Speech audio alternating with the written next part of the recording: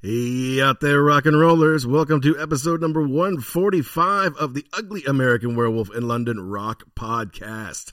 Brought to you by me, your host, Mac B. the Wolf, and I will be joined, par usual, by my partner in crime from the East Coast of the United States. That's Gary Action Jackson. And longtime listeners of this show know that we love classic rock and hard rock and prog rock and heavy metal and early MTV, stuff from the 80s from when we grew up. A part of growing up in the 80s was getting a healthy respect for the 60s as 20th and 25th anniversary things started to become common, and two young rock and roll fans who were starting to discover more about the blues and its role in building the animal that we love called rock and roll.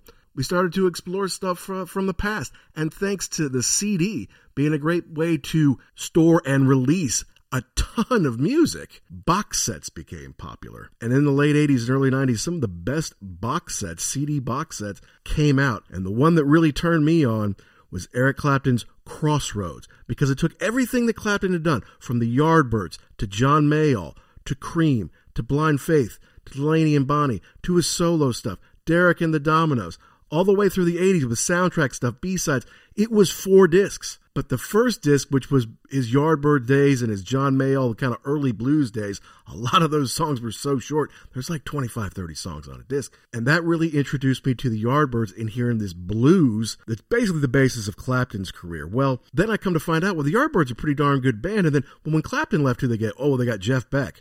Oh, really? Goodness gracious, that must have been an amazing band. Well, it didn't last long because then they got Jimmy Page. Jimmy Page in the band? You got to be kidding me. So there was always this, I don't know, air about the Yardbirds, right? They were this band that had been gone at that point a very long time. We're in the late 80s. They'd been gone for 20 years, but still had this mysterious yet regal legacy because they had all these amazing guitar players who went on to do extraordinary things. Well, the things they did in the Yardbirds were really great, and for the 5 or 6 years they were together, they worked hard. They released a lot of singles, they did a lot of touring, and they evolved from a blues band to more of a psychedelic and pop band because they had all this great talent. It was always Keith Relf on the vocals, it was always Chris Drea, at first on guitar, then he switched to bass after Paul Samuel Smith left as bass player, kind of got into the production management side, but the drummer was always Jim McCarty. And Jim McCarty is joining us today to talk about his new single, Breath of the Wind. But of course, we're going to talk about his whole career, and we're going to get into some Yardbird stories. And we are so excited about that. He is a member of the Rock and Roll Hall of Fame, our second member of the Rock and Roll Hall of Fame to appear here on the Ugly American Werewolf in London after the great Steve Hackett. And I don't know if the two teenage rock fans, me and Jackson, if you told us 30 plus years ago when we first got together and we were listening to the Crossroads CDs and we're getting into the Yardbirds that one day we're going to be interviewing a member of that band, I don't know if we would have believed you. But here we are. We're really excited about it. Can't wait to give you a listen to his new single, but also talk about all those great songs. Heart Full of Soul, For Your Love, Over Under Sideways Down, happening 10 years time ago.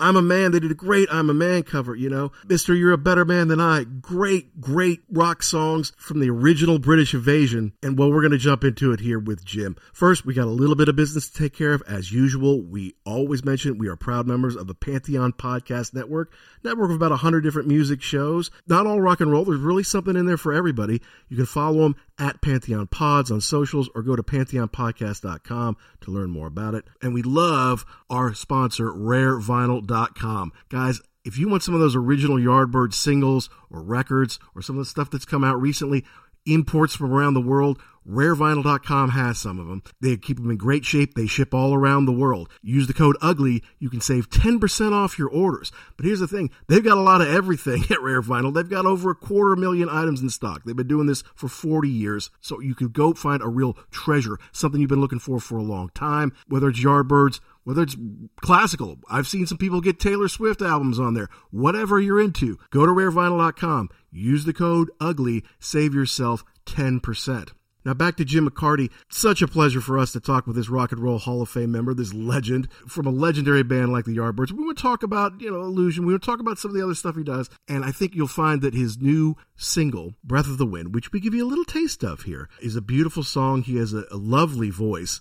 It's not rock and roll. It's more folk kind of thing with his guitar, but it's beautiful. And he collaborated with Hugh Syme, who is also a part of the Pantheon Podcast Network, to make it a lovely song which you can download on September 15th. So without further ado, let's talk to Jim McCarty of the Yardbirds here on The Wolf.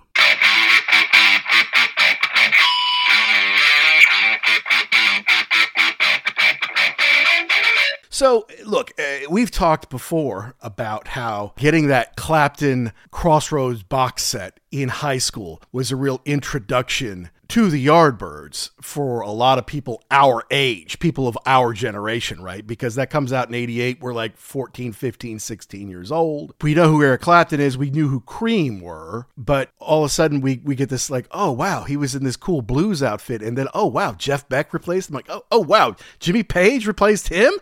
Holy mackerel, man. This is the supergroup of all supergroups. What was your kind of intro to the Yardbirds back in the day? I think that's what it had to be that. And I think maybe I'd heard the name before, like kind of it somewhere around, like, it mentioned with the Rolling Stones and the Beatles, and there was this other band, the Yardbirds, and you're right, it had those three guys come out of it. But I think it had to be, what was the big one? For Your Love was on Crossroads, right?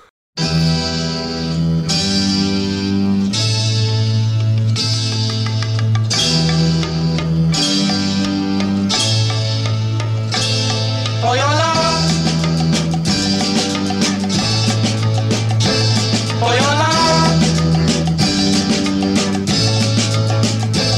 for your love, I'd give you everything and more, and that's for sure.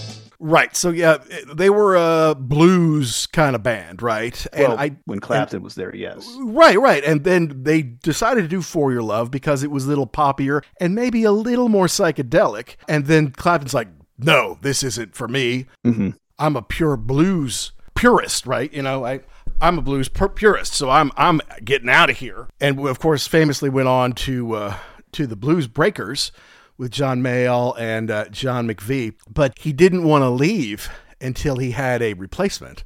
And that replacement that he had in mind just happened to be a guy named Jeff Beck. Who took them to a different genre altogether, I guess. Yeah, and I kind of want to see what Jim's take on that is, because obviously they kind of started to go in a little more poppy, more psychedelic way when Clapton was in the band. Like, that was kind of a band decision, or was that management, or who, what was that really all about? Because then, yeah, the Jeff and the Jimmy years, they are a little bit more psychedelic. When was Keith Relf an important piece of that? And what role does Paul Samuel Smith play in this? Because he's part of the band, but then he kind of gets into management and producing. That doesn't happen all the time. And the other thing we have to remember too is that, you say, well, Eric Clapton, Beck, and then Page, but they were just kids. I mean, it wasn't like Jeff Beck came in and said, I'm Jeff Beck and here's what we're going to do. No, he was some greasy kid who worked on cars and could also play the guitar. So yeah, you're right. Well, I don't think that he came in and said, this is what's happening. So it would be interesting to see how what the progression was. And then, there were other factors in there. Your friend and mine, Mickey Most, comes into the picture again. Right. And so that's a whole thing with, him trying to direct the band and that not going well. And then the whole thing just I think everybody just kind of got tired of it, is what it sounds like to me. Yeah. And well, I mean, look at their schedule, man. I mean, it was Page in the band a year, or maybe 18 months or something like that. They did 4 different tours of the United States. Not to mention tours of England and tours of Europe, and right. And did they go to Australia? I don't know. Maybe, yeah. Did they go to Japan? I'm not sure. Jim could probably enlighten us on something. It probably made sense at the time. Like, well, we got to capitalize, right? So we're going to do tour and tour and tour and record and tour and tour and record. Crazy schedule for 5 or 6 years of their lives. Insane. They would never do that today. Nobody would. Right. And there was an interview Jim was talking about doing a tour like Dick Clark. Something Dick Clark presented this deal, and he was like, yeah, these bands didn't even go with the music that we had. It was terrible. It was put together poorly. So yeah, just that grueling, go. We also remember too, I mean, it's kind of a pain to get around in the United States in 2023. In 1965, you were on a bus doing 48 miles an hour or whatever it could do back then. And trying to navigate going through the whole United States of America must have been at first probably really exciting, and then yes, a huge drag after that. Yeah, and then I mean, it must be exciting, especially after you grow up in kind of war-torn UK, to be able to come to America where everything's in Technicolor, and you get to go to California where everything's fantabulous and there's girls and all that kind of stuff. But what was it really like? Because I mean, the US was very divided back in the 60s. I mean, kind of not unlike it is today, to be honest with you.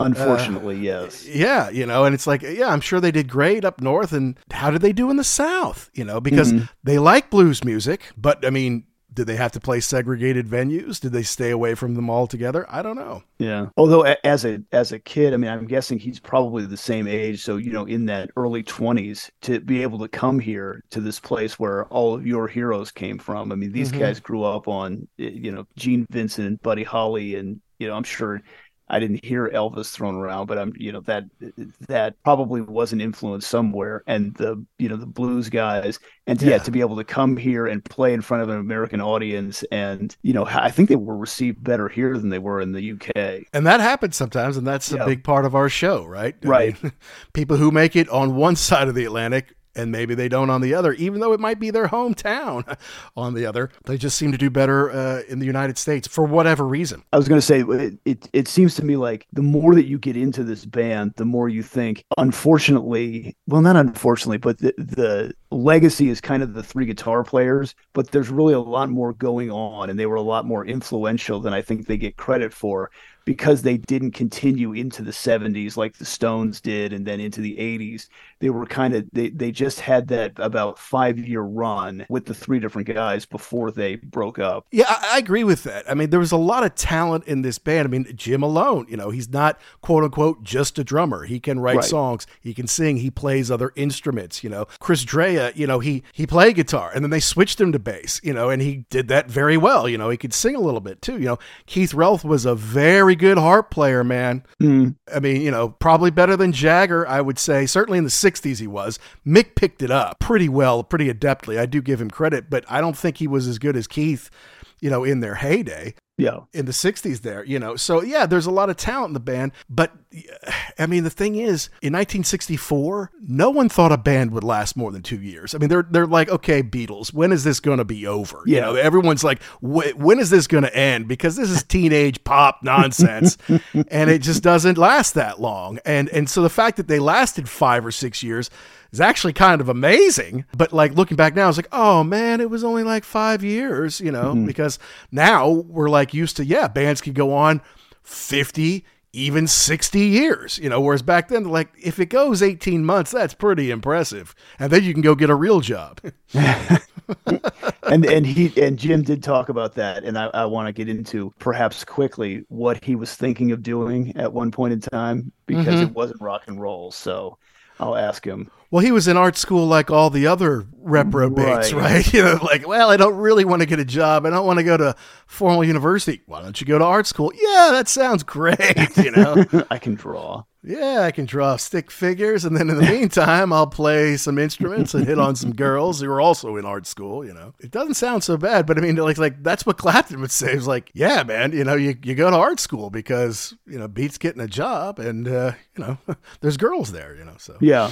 One thing that I think we do need to get into is just, how the transition, even though these guys were still young, I think they're bringing them on. They were very different people, all three of them. So it'd be interesting to see how the progression, bringing different people in, changed the dynamic of the band and kind of changed how they saw the world and how they wrote songs. Yeah. But first, I want to get into that after. First, I want to get into his new track, Right. Breath of the Wind.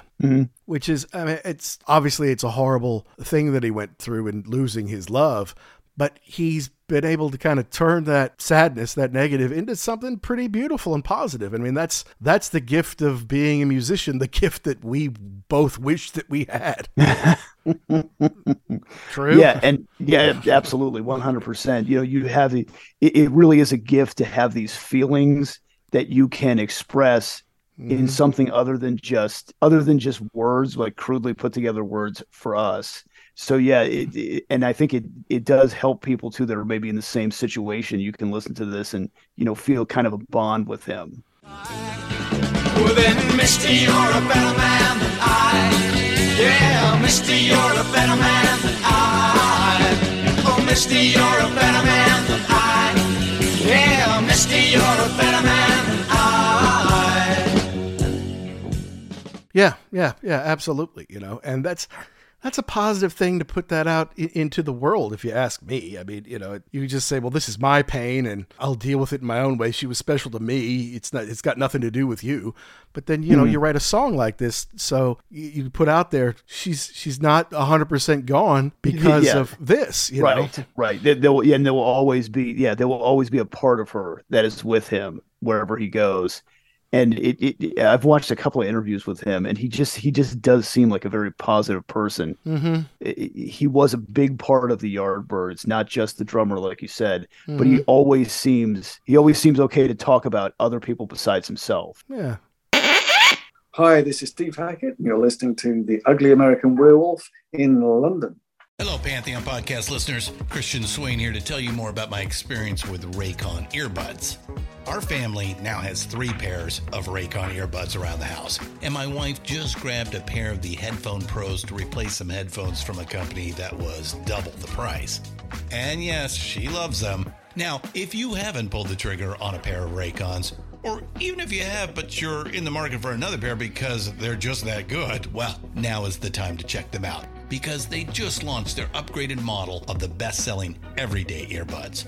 With Raycon's upgraded everyday earbuds, now you also get active noise cancellation, ergonomic design, and multi-point connectivity that lets you pair with 2 devices at once. New quick charge function, 3 customizable sound styles, plus awareness mode. Available in a variety of vibrant new colors to complement any and all skin tones. I even have a pair of earbuds in a cool green color.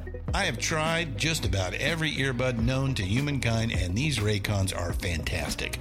Seriously, if you've been wanting to check out Raycons, there truly is no better time. You're going to ask yourself why you didn't check them out sooner, and Raycon offers a 30-day happiness guarantee. So what are you waiting for? Go to buyraycon.com/Pantheon today to get 20% off your Raycon order, plus free shipping. That's right, you'll get 20% off and free shipping at buyraycon.com/Pantheon. buyraycon.com/Pantheon.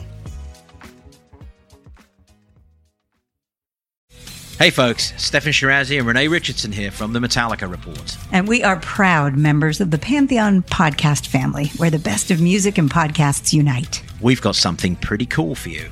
We're giving away an exclusive Metallica merch package worth over $250. That's a whole lot of Scary Guys, skulls, M72, and other sought-after Metallica swag. And we've made it easy for you to win. Follow and share the Metallica Report, and you're in the game.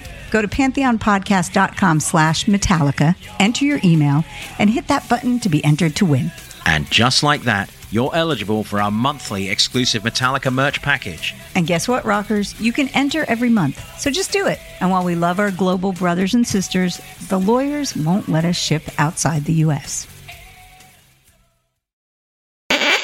Hello, Jim. Hello. Hello. How are you this morning? Well, it's afternoon for you, I suppose.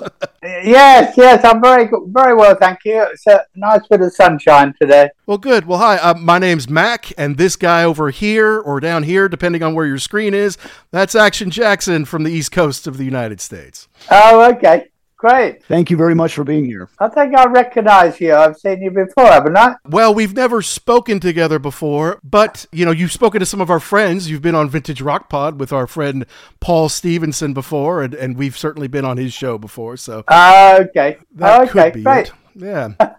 So welcome. Thank you so much for coming on. And of course, we want to talk about your new single here a little bit, but are you living in France now? Is that right? Yes, I'm down in the south of France, in Provence, about an hour up from the coast. Very nice. And how long have you lived in France? I've been here, came here with my wife probably about 20 odd years ago. Wow. Okay. But Gotcha. we weren't in the same place. We moved from another place that was further inland. Well, and you mentioned your wife Elizabeth, who I believe you call Lizzie, who is the inspiration for not only your most recent book, but this beautiful song that you've written here, Jim, Breath of the Wind. It's a credit to you, and I'm very sorry for your loss. Thank you. I have to give you a lot of credit that you didn't just kind of take that loss on internally and say, look, I lost someone special to me and it's my pain and you don't need to know about it.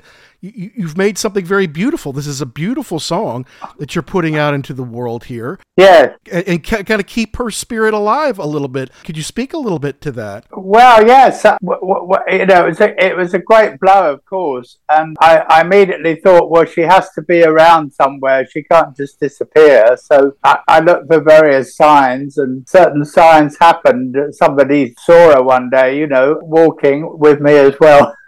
Sure. Which she'd already passed on, and which was interesting. And then I got into watching YouTube videos on near-death experiences and getting a bit into mediumship. And I studied mediumship under Suzanne Giesemann, who's an American medium, who's very good. And I started to be able to communicate with Lizzie myself. So, using the steps that she showed me, Suzanne, which were quite simple in a way, I started to get signs from her and started to, read things in my mind and lots of things happening. And I actually had a session with Suzanne one time. And of course, Lizzie came into the session.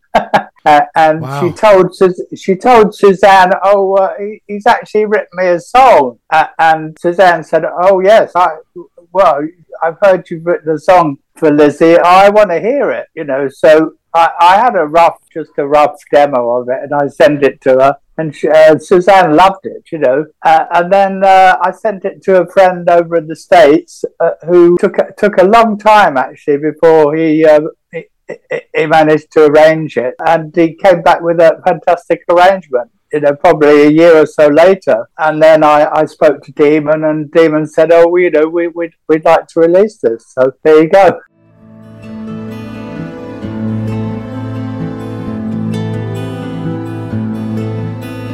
Here she comes on the breath of the wind, she's sending me a deeper sound. Riding along on the butterfly wing, she's telling me she's still around.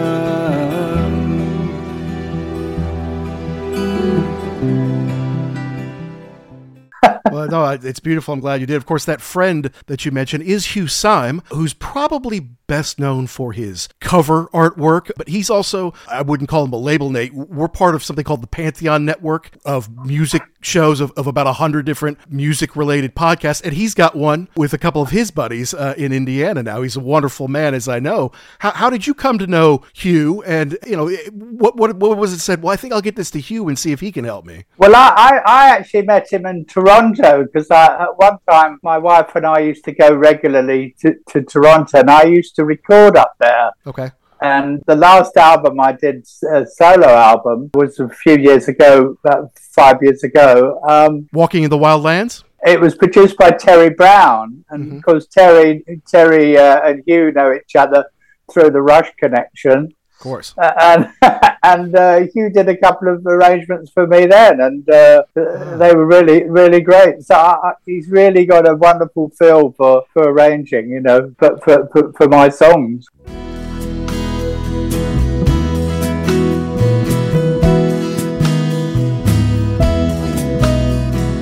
Walking in the wildland, free of all pretenses, the sights and sounds filling up my senses. Half of the time we're not aware what's going on.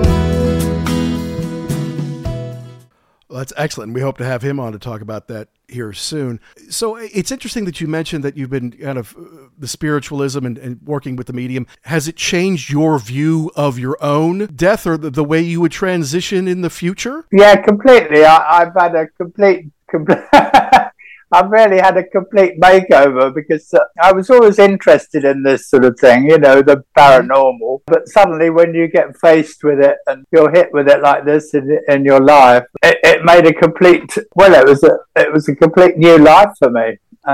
and I'm sort of progressing more and more each day into that. And does it take away the fear or I feel like everyone fears death on some level, some way or another, but has it kind of removed some of that for you? Well, there's always the thought, oh, I'm going to be with Lizzie because I know she's there. Mm-hmm.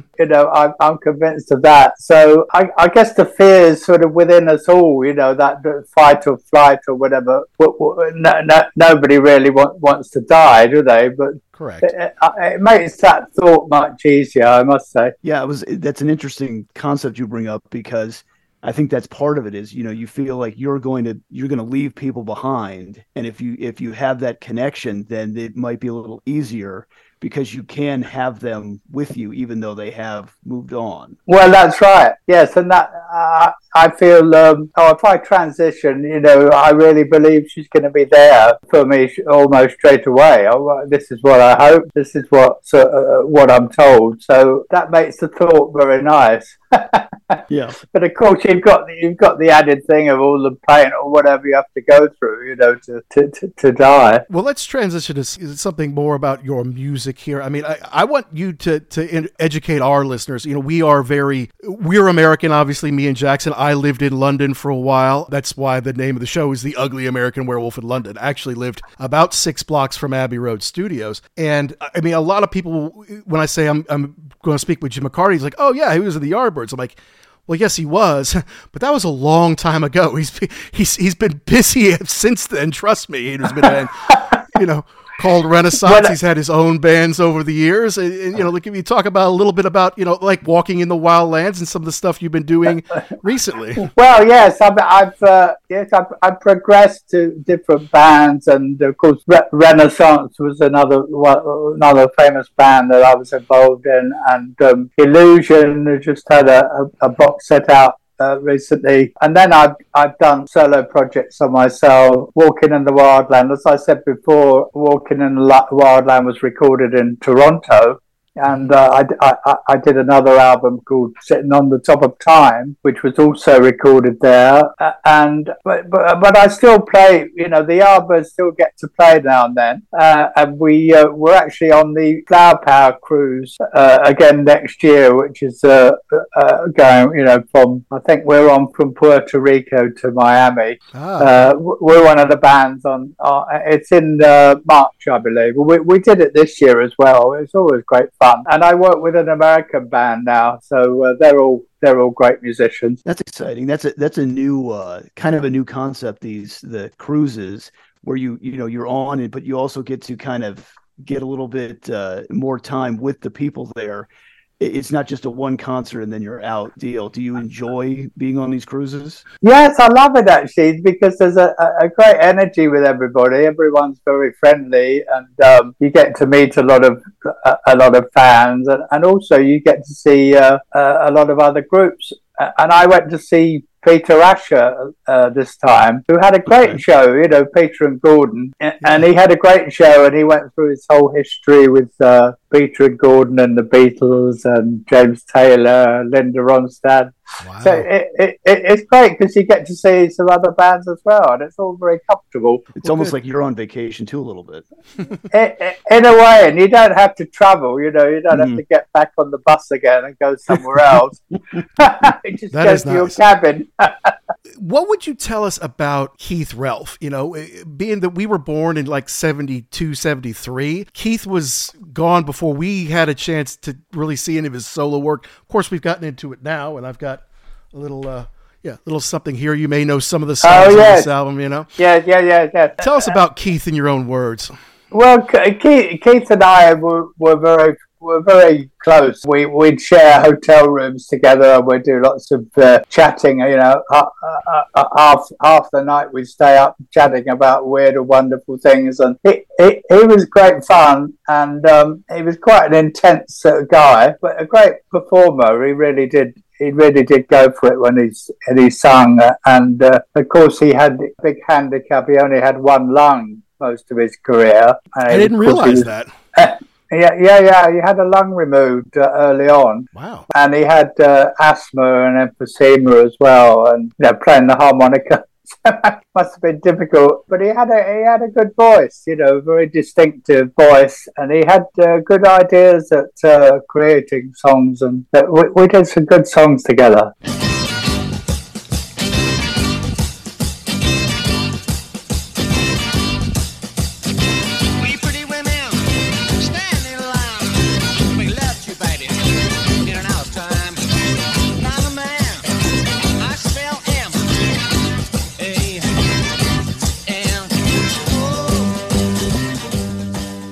That's for sure. And he was a hell of a harp player. I mean, he could blow that thing awfully well. I didn't realize he did it with one lung. That's amazing. Oh, yeah. He was handicapped, but he really overcame it. He really expressed himself really well. And then you were in Renaissance with him.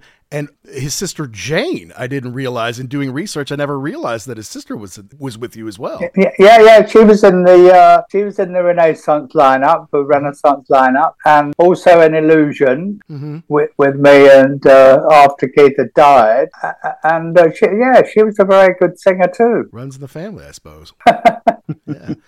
And how about you as a singer, man? I mean, I know. Look, when you're in the '60s, you have the singer up front, and you're behind the kit, right? So they don't have you singing much. I don't know if you did any backup singing live or anything like that, but you're a fine singer. Did you ever say, hey guys, how about letting me step out there? It's like, no, look, Keith's got this, you can sing on something else. Yeah, I did actually slip in a couple of leads. I think Happenings 10 years time ago. I sang along with Keith on the lead in that. And of course I'd sung, For Your Love and Heart Full of Soul and the backups. But I sing a couple of songs now with the band. I did a Box of Frogs back where I started, which is a great song to sing. And my voice is really meant to be more of a folky type voice, more ethereal. So that's what I prefer. But I love singing and I enjoy it a lot. 10 years time ago, situations we really know, but the knowing is in the mind, sinking deep into the well of time, sinking deep into the well of time. Well, you are a fine singer, and I guess I didn't realize that, right? And you start to do research like, oh, we're going to have Jim on. I'm like, well, I better get to know all his stuff pretty well. I'm like, well, he is a fine singer. Now, you're not a rock, stand up front, like that kind of singer, but your voice is wonderful. And it's a good accompaniment to the kind of music you've been making lately. Yeah, yes, exactly. And I always enjoyed Paul Sammersmith, the bass player. We were at school together and we used to sing all the Everly Brothers harmonies, and so I like that. All the harmony stuff, and I make sure I get a lot of that in when I do my solo thing. Well, you mentioned the song Box of Frogs. I guess I hadn't realized, I realized it later in the 80s, that you kind of reformed the Yardbirds in the 80s, called it Box of Frogs, and the CDs are, they're a little bit of a collector's items when you go find them and pick them up. How did that come about, and what was the experience like? Well, I think the three of us, that was Paul Sammersmith and Chris Dreyer and myself, we were sort of seeing each other a lot. We had ideas together still, and we started to write some songs. Okay. And we just very slowly came back into it and built up the idea of doing another album and bringing in John Fiddler from Medicine Head, and Jeff of course played on a lot of tracks on the first album, and we called it Box of Frogs because it wasn't really the Yardbirds, so we wanted to use other people playing for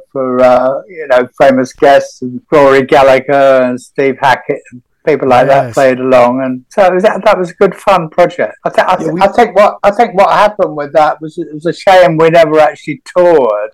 We never actually played live, which was a shame because we had a couple of good albums going there. Yeah.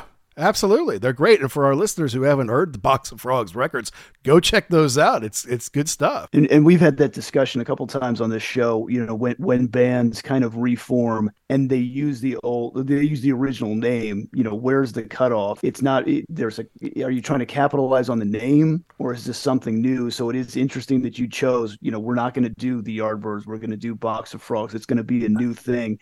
And then it can kind of take on its own life. It doesn't have to conform to anything old. It can be brand new. Yeah, that's it. And it sort of did that in a way. It sort of had a new twist to it, if you like. It was different from the group, but of course, then you have to get that name well known. It takes a while. So it was a bit slow getting it listened to. Well, we love Steve Hackett. He's been on our show here before, and like you, he took the pain of something horrible, losing somebody, with his song Every Day, which is a beautiful song. It's an amazing song. So it's a gift that Jackson and I wish we possessed, which is to take what you're feeling and turn it into music and something that can be shared so other people can not only hear it, but maybe they can relate to something in their own personal life to what you're going through. We can't do that. That's why we talk about it on our show and we write about it and things like that.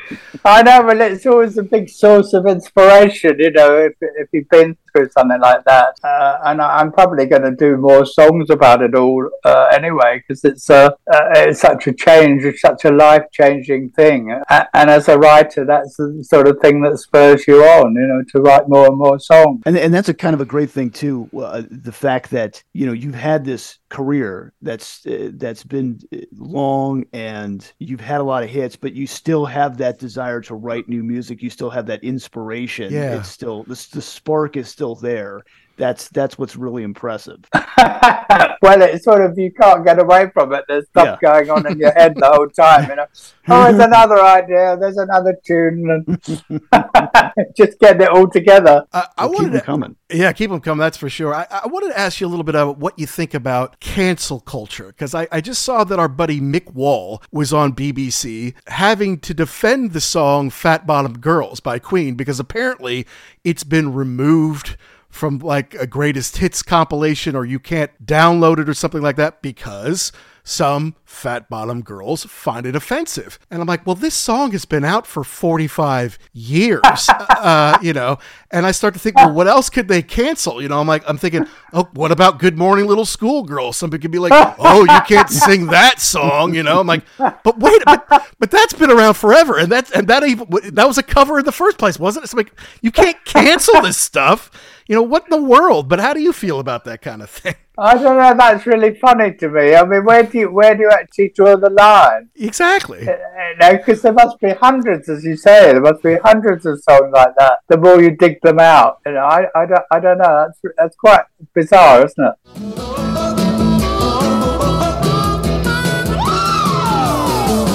Good morning, little schoolgirl. Good morning, little schoolgirl.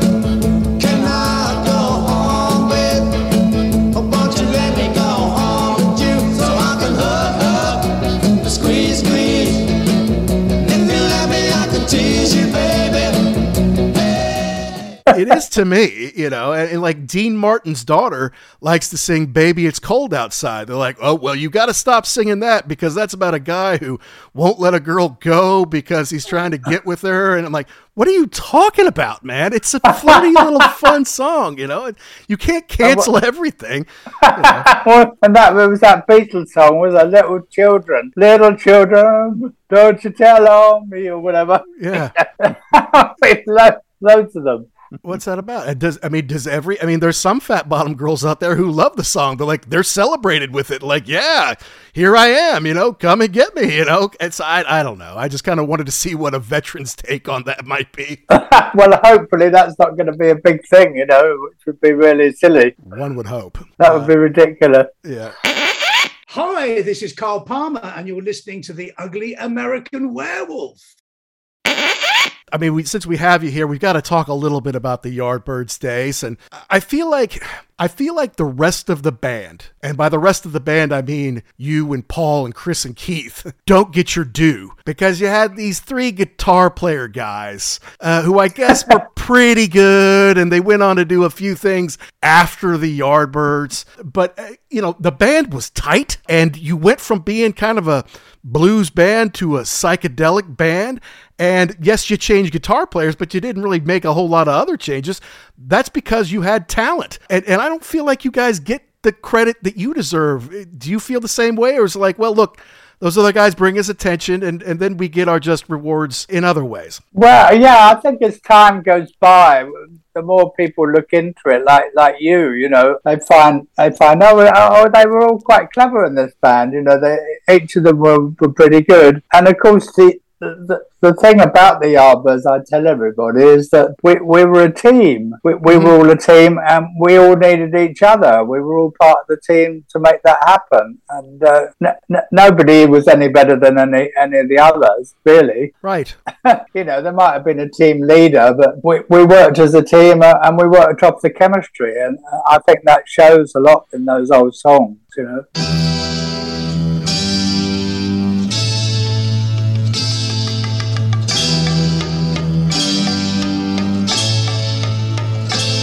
For your love, for your love, for your love, I'd give you everything and more, and that's for sure. And it's interesting too for us to who kind of came into it late in the kind of the 80s and then into the 90s to think that at one point in time Eric Clapton, Jeff Beck, and Jimmy Page were just kids. I mean, they weren't, who we knew them as later on in life. I mean, you described Jeff Beck coming in as, this guy with a greasy jacket and greasy hair. And, he was just, 21, 22-year-old kid. I mean, had the talent, but didn't have the repertoire yet. Yes, exactly. Yeah, well, they were all learning how to do it, that you could see. Mm-hmm. And Clapton was making sure he had the right clothes, and he was practicing in front of the mirror, make sure he looked good. It was all early days, and but we all needed each other. We needed him, and he needed us. Really, to get somewhere. Yeah. So when you made the transition from Clapton to when Jeff Beck came in, was it a conscious decision to move in a different direction, or was it kind of you took how he could play and went with that? Yeah, it just happened. We didn't really know what he was like until he started to play, mm-hmm. and he played in a different way altogether. He was very, very inspirational, and he played the same things as Eric, but he played much more, a much wider scope, right. And he had different taste as well. He wasn't stuck in the blues. He liked Les Paul and he liked Barney Kessel and all that stuff as well. It was different, but I think it was him that actually gave the Yardbirds that what they call psychedelic sound. Yeah, I think he was the first one to use the fuzz box, or the ones that I guess is credited for that, and that kind of led to a whole different style of music. Would there have been the Pink Floyd psychedelic without you guys? Yeah. It was funny because Keith Relf's dad, he used to be the road manager at one time. And we used to say, "Oh, what do you think of Jeff?" And he said, "Oh, well, he's just a box of tricks." Which are all his pedals and everything, But he loved all those different sounds. That's the thing about Jeff, and he could play them. He could get them into the songs. Well, he really could, yeah. And I was fortunate enough to see him at Royal Albert Hall last year, one of his last shows in London. Did you guys stay in touch? What was the last time you had spoken with him before he passed? Well, it was a while actually. I lost. Yeah, I did lose touch with him for a while. I went to his wedding, whenever that was. Okay. I think that was a good 10 years ago. But no, I didn't talk to him again more recently, not for a while. But it was a great shock, of course, when he died. It was just completely out of the blue. And I know, well, if she had me back again, well, I would never make her sad. I got a heart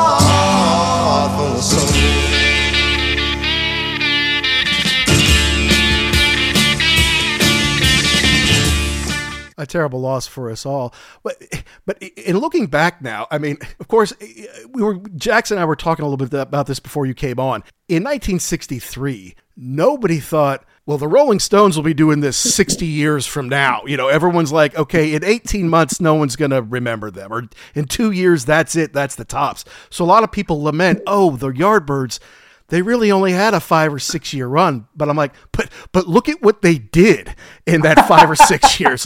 Look at all the tours they did. I mean, Jimmy was in the band, was it 18 months? And you did 4 tours of America during that time?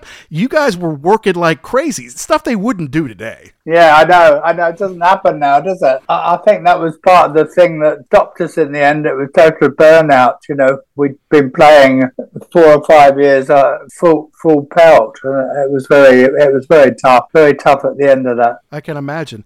But what was it like coming to America? I hear stories about like growing up in war-torn Britain in the 50s and the early 60s. There's still rubble everywhere. It's like coming from Britain to America is like going from black and white to Technicolor in the 60s. Was it like that for you all? Yes, exactly. Yes. As you say, we played on the bomb sites, you know, near where we lived, and it was all very foggy and very dark, you know.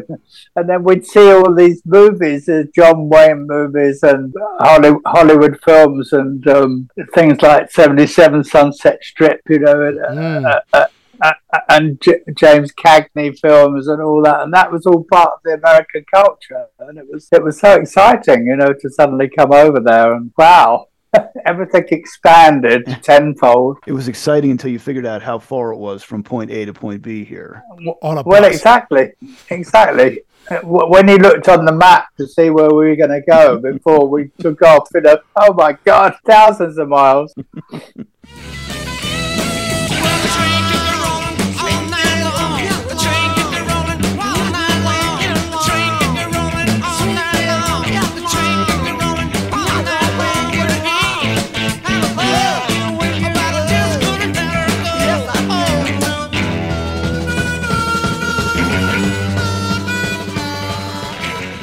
That's right. Yeah. And but there's one tour in particular I wanted to ask you about, because obviously, you know, we're a little younger. We didn't get to see you guys in the heyday, but there was a tour that you did.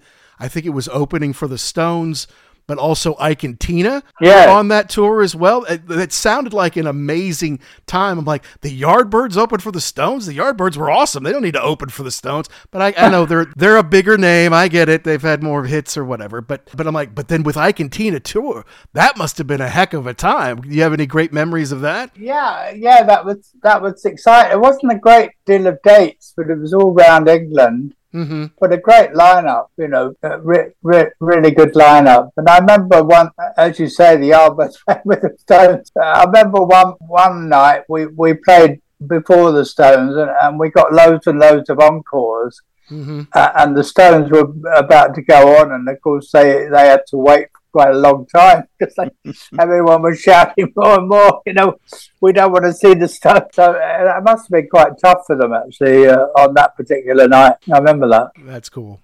Now, what about the transition? I mean, you guys kind of did a lot of singles, I feel like, in the early 60s. You weren't necessarily an album band, although you released some albums. You were more of a singles band. And then eventually, and obviously we have Roger the Engineer and some of those, great albums that have come out later. You would have to get something like this, like a big collection to get all of your singles, to get all the songs into one place, because you didn't make that many albums. Was that a conscious thing, or was that the record company decided not to do a lot of albums, or why was that? Well, it was basically a singles market in those days, up to 1969 or something like that. You did your single, and then 3 months' time you did another one, and that was the way it went. And albums didn't really sell so much until Zeppelin came along, and Jethro Tull and all those album orientated bands. Mm-hmm. And then so we ended up with those sort of compilations with a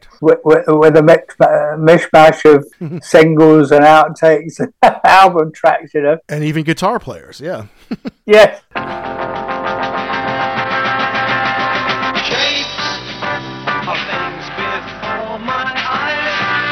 Just teach me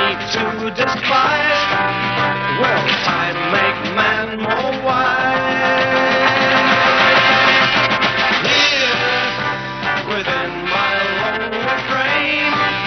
My eyes just hurt. Well, I was going to say one of the things that I really caught me when I was going through the history was you guys got to record at the Sun Studios with Sam Phillips. Yes. That must have been a huge, growing up with the American, R&B and rock and roll to get to meet him and record there must have been something special. Well, yes, that was.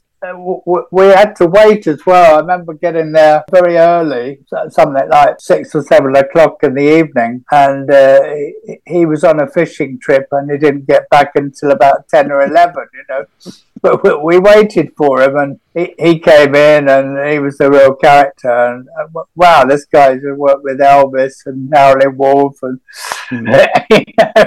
Jerry Lee Lewis and everyone, and that was good. That was great. He said, "Oh yes, it's a pretty good band." He said, "But I don't know about the singer because waiting for him to come, we'd all been in the pub." The bar around the corner, and Keith was a little bit drunk by that time, and of course it came out in his vocals. So Sam had a bit of a go at him. Oh, you'll have to get a new singer. How about that? I'll tell you, the first time I think I ever saw you all, at least as the Yardbirds, was in the 80s.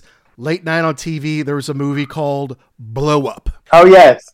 Which featured you and the Animals, and I think they just kind of clipped in the Beatles at some point. I don't think the Beatles did anything special for the movie. They just said, well, if you're going to do this, you got to have the Beatles in there somewhere.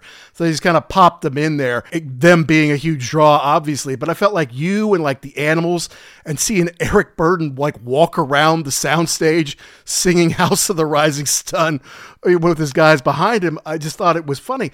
But to see you guys looked cool in it. I'm like, what was that experience like? You're going to be in a movie. Was that just unheard of? You're like psyched about it? It was like, no, this is just another thing we've got to do because we've got 8 gigs this week and this is just one of them. Well, that was what happened. You didn't know what you were doing. You might be doing a gig or a recording, or might be doing a photo shoot, or we're doing a movie now.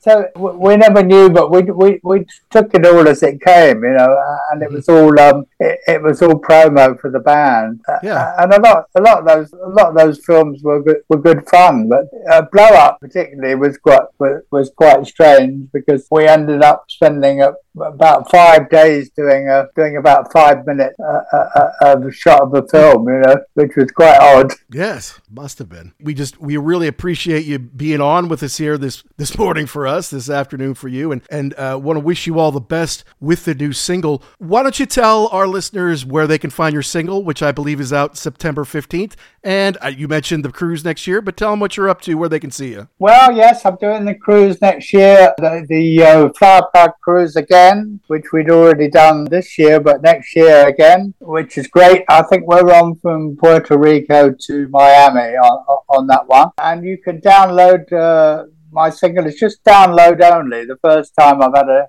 download single. So I guess it's the usual, Spotify, Deezer, all the download channels, whatever it is. So look for that.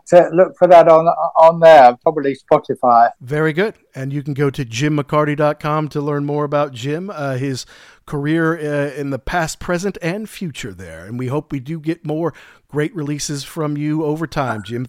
Thank you so much for being on. Jackson, you have any final questions for Mr. Jim McCarty? Yeah, only just thank you so much for being with us. It was a great conversation, and the best of luck to you. Yeah, thank you very much. I enjoyed it. Thank you. Okay, cheers. Cheers.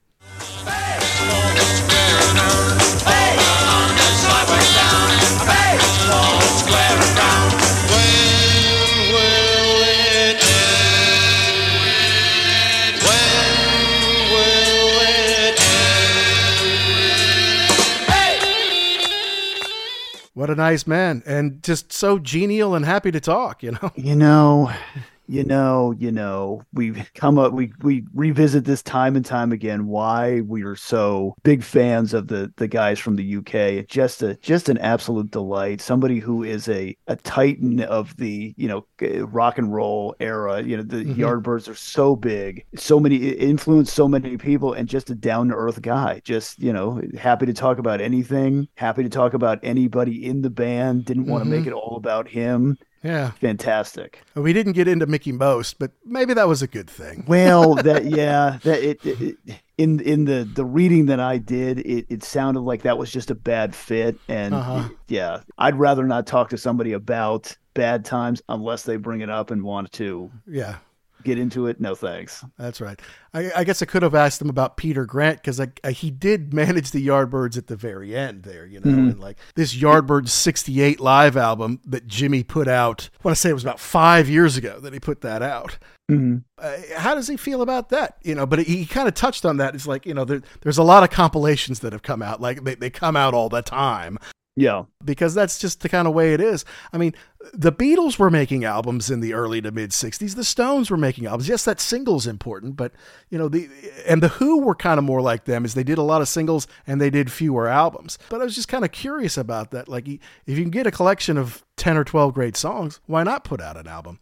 But he's right. I mean, singles drove everything. Yeah. And I think what you were talking about before, they thought there was going to be an endless supply of these, as soon as band A got to be a little stale, they just bring in the next person to come along. Right. There wasn't that thought of having, decades long careers. I mean, there really wasn't. No one thought about it. A lot of them would say, yeah, I'll do this for a couple years, and then I'll, have to go get a real job. I mean, there's some who had the vision. I don't think Eric Clapton ever wanted a real job. I think as soon as he figured out how to play the guitar, he's like, this is it. I got to figure out how to do this forever. But not everyone did.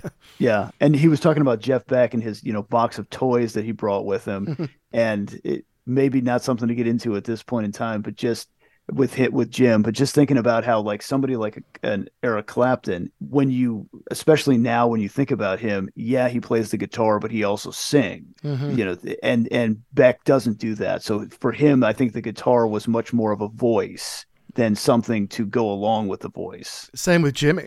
Yeah, correct. With the the bow and the what he did, it was kind of the same thing. That was going to be that. They knew that was their instrument. They weren't also going to do anything else. Yeah, and I think Clapton just became a singer out of necessity, really. I mean, he did some singing in Cream, and then it's like, okay, well, now I'm out of Cream. Now I'm in Blind Faith. We got Steve. I don't need to sing. Then you're out of Blind Faith. It's like, okay, I'm going to go solo. I'll be Eric Clapton. Well, someone's got to be singing, I'm sitting center stage. So, but it's so cool that Jim is such a nice singer. He's got a very nice, like he says, it's a folk voice, right? You're not going to have him out screaming in front of, huge row of speakers like a Mick Jagger or something like that. But for the stuff that he plays on acoustic, Walking in the Wild Land, it's a great record. And this new one, Breath of the Wind, is a lovely song, and he sings it very well. And I've got to ask Hugh a little bit about how he decided to produce that, because as Jim said, he took a little while to do it, but the end result was très magnifique. Yeah, it would be interesting to hear the other side of that story, from the production side, absolutely, and especially from somebody who, when we read that, he's an artist, he's a graphic artist. No, he can also produce and do other things as well. He has talent beyond what the box that you want to put him in. The box of frogs you want to put him in. And that was an interesting concept too, because we talked about, like, should Black Sabbath have come back as something else, and Van Halen changed their name. You've got that built-in legacy that you can go off of, but you also want to do something new. So interesting that they decided to do Box of Frogs and not just say Yardbirds or New Yardbirds or whatever it was, to capitalize, because then you don't have any of that baggage with you. You can do whatever you want. And I'm sure there are also legal reasons too. Like I think probably Jimmy owned the name, and if Peter Grant was still alive then, which I believe he was, he wouldn't have relinquished that easy, so it's like, all right, look, we don't need the name. We know what we want to go do. Let's just go do it,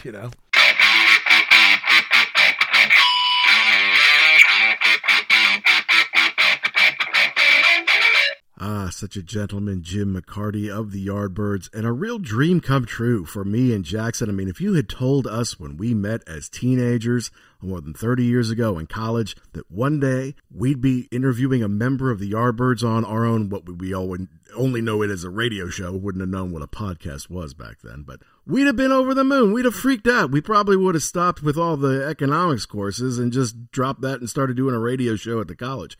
And maybe we should have. But the Yardbirds were a huge influence on me, especially after getting that Eric Clapton Crossroads box set, which we talk about at length. What was that, episodes 35 and 36, something like that. Huge influence on me. Of course, then I pushed it on Jackson, and he got it. He's like, okay, this is the blues. This is kind of where it all came from. Plus, of course, the classic Eric Clapton, then Jeff Beck, then Jimmy Page lineup. But that's not to minimize the talent from Paul Samuel Smith, Chris Drea, the late Keith Relf, and of course, Jim McCarty. We thank him so much for being on. And you need to go out there and download and purchase his new single, Breath of the Wind. Beautiful song about his late wife, Lizzie. And the real Yardbird fan can catch him on the Flower-Powered Cruise this spring. Go to jimmccarty.com to learn about everything that Jim's been up to, his time in the Yardbirds, his time in Renaissance, his own band, where he's going to be. Super nice man, gentleman, member of the Rock and Roll Hall of Fame. And we thank you, Jim, for coming on the show. And as usual, folks, we want to know, did we get something right? Did we get something wrong? Did we miss the point? Did we leave out your favorite part? Hey, you let us know. Email us. It's uglyamericanwerewolf@gmail.com. But you can get us on social media. It's @ugly_werewolf or @actionjack72 on Twitter. That's probably the best. But we're also on the new Threads.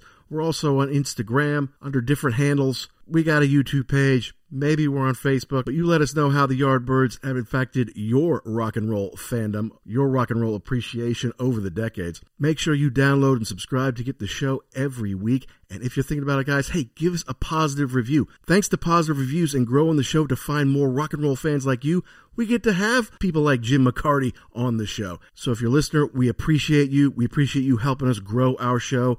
Do us a favor, give us a positive review, and help us get even better. Thank you to Pantheon Podcast, of which we are a proud member. And be sure you run out to rarevinyl.com, guys. Use the code UGLY. Save yourself 10%. They've got a lot of Yardbird stuff, but they've got a lot of everything. Whatever you need, whatever you're looking for, it's rarevinyl.com. Use code UGLY. Save 10%. Going to be hard to top that for next week. But we don't get Rock and Roll Hall of Fame members on every single week of the show. I'm sorry to say we're just not quite there yet. But we're doing our best, and we've still got a lot of fun stuff coming up for this fall. So be sure you download and subscribe, and to all you rockers all around the world, be cool and keep doing what you do to keep rock alive.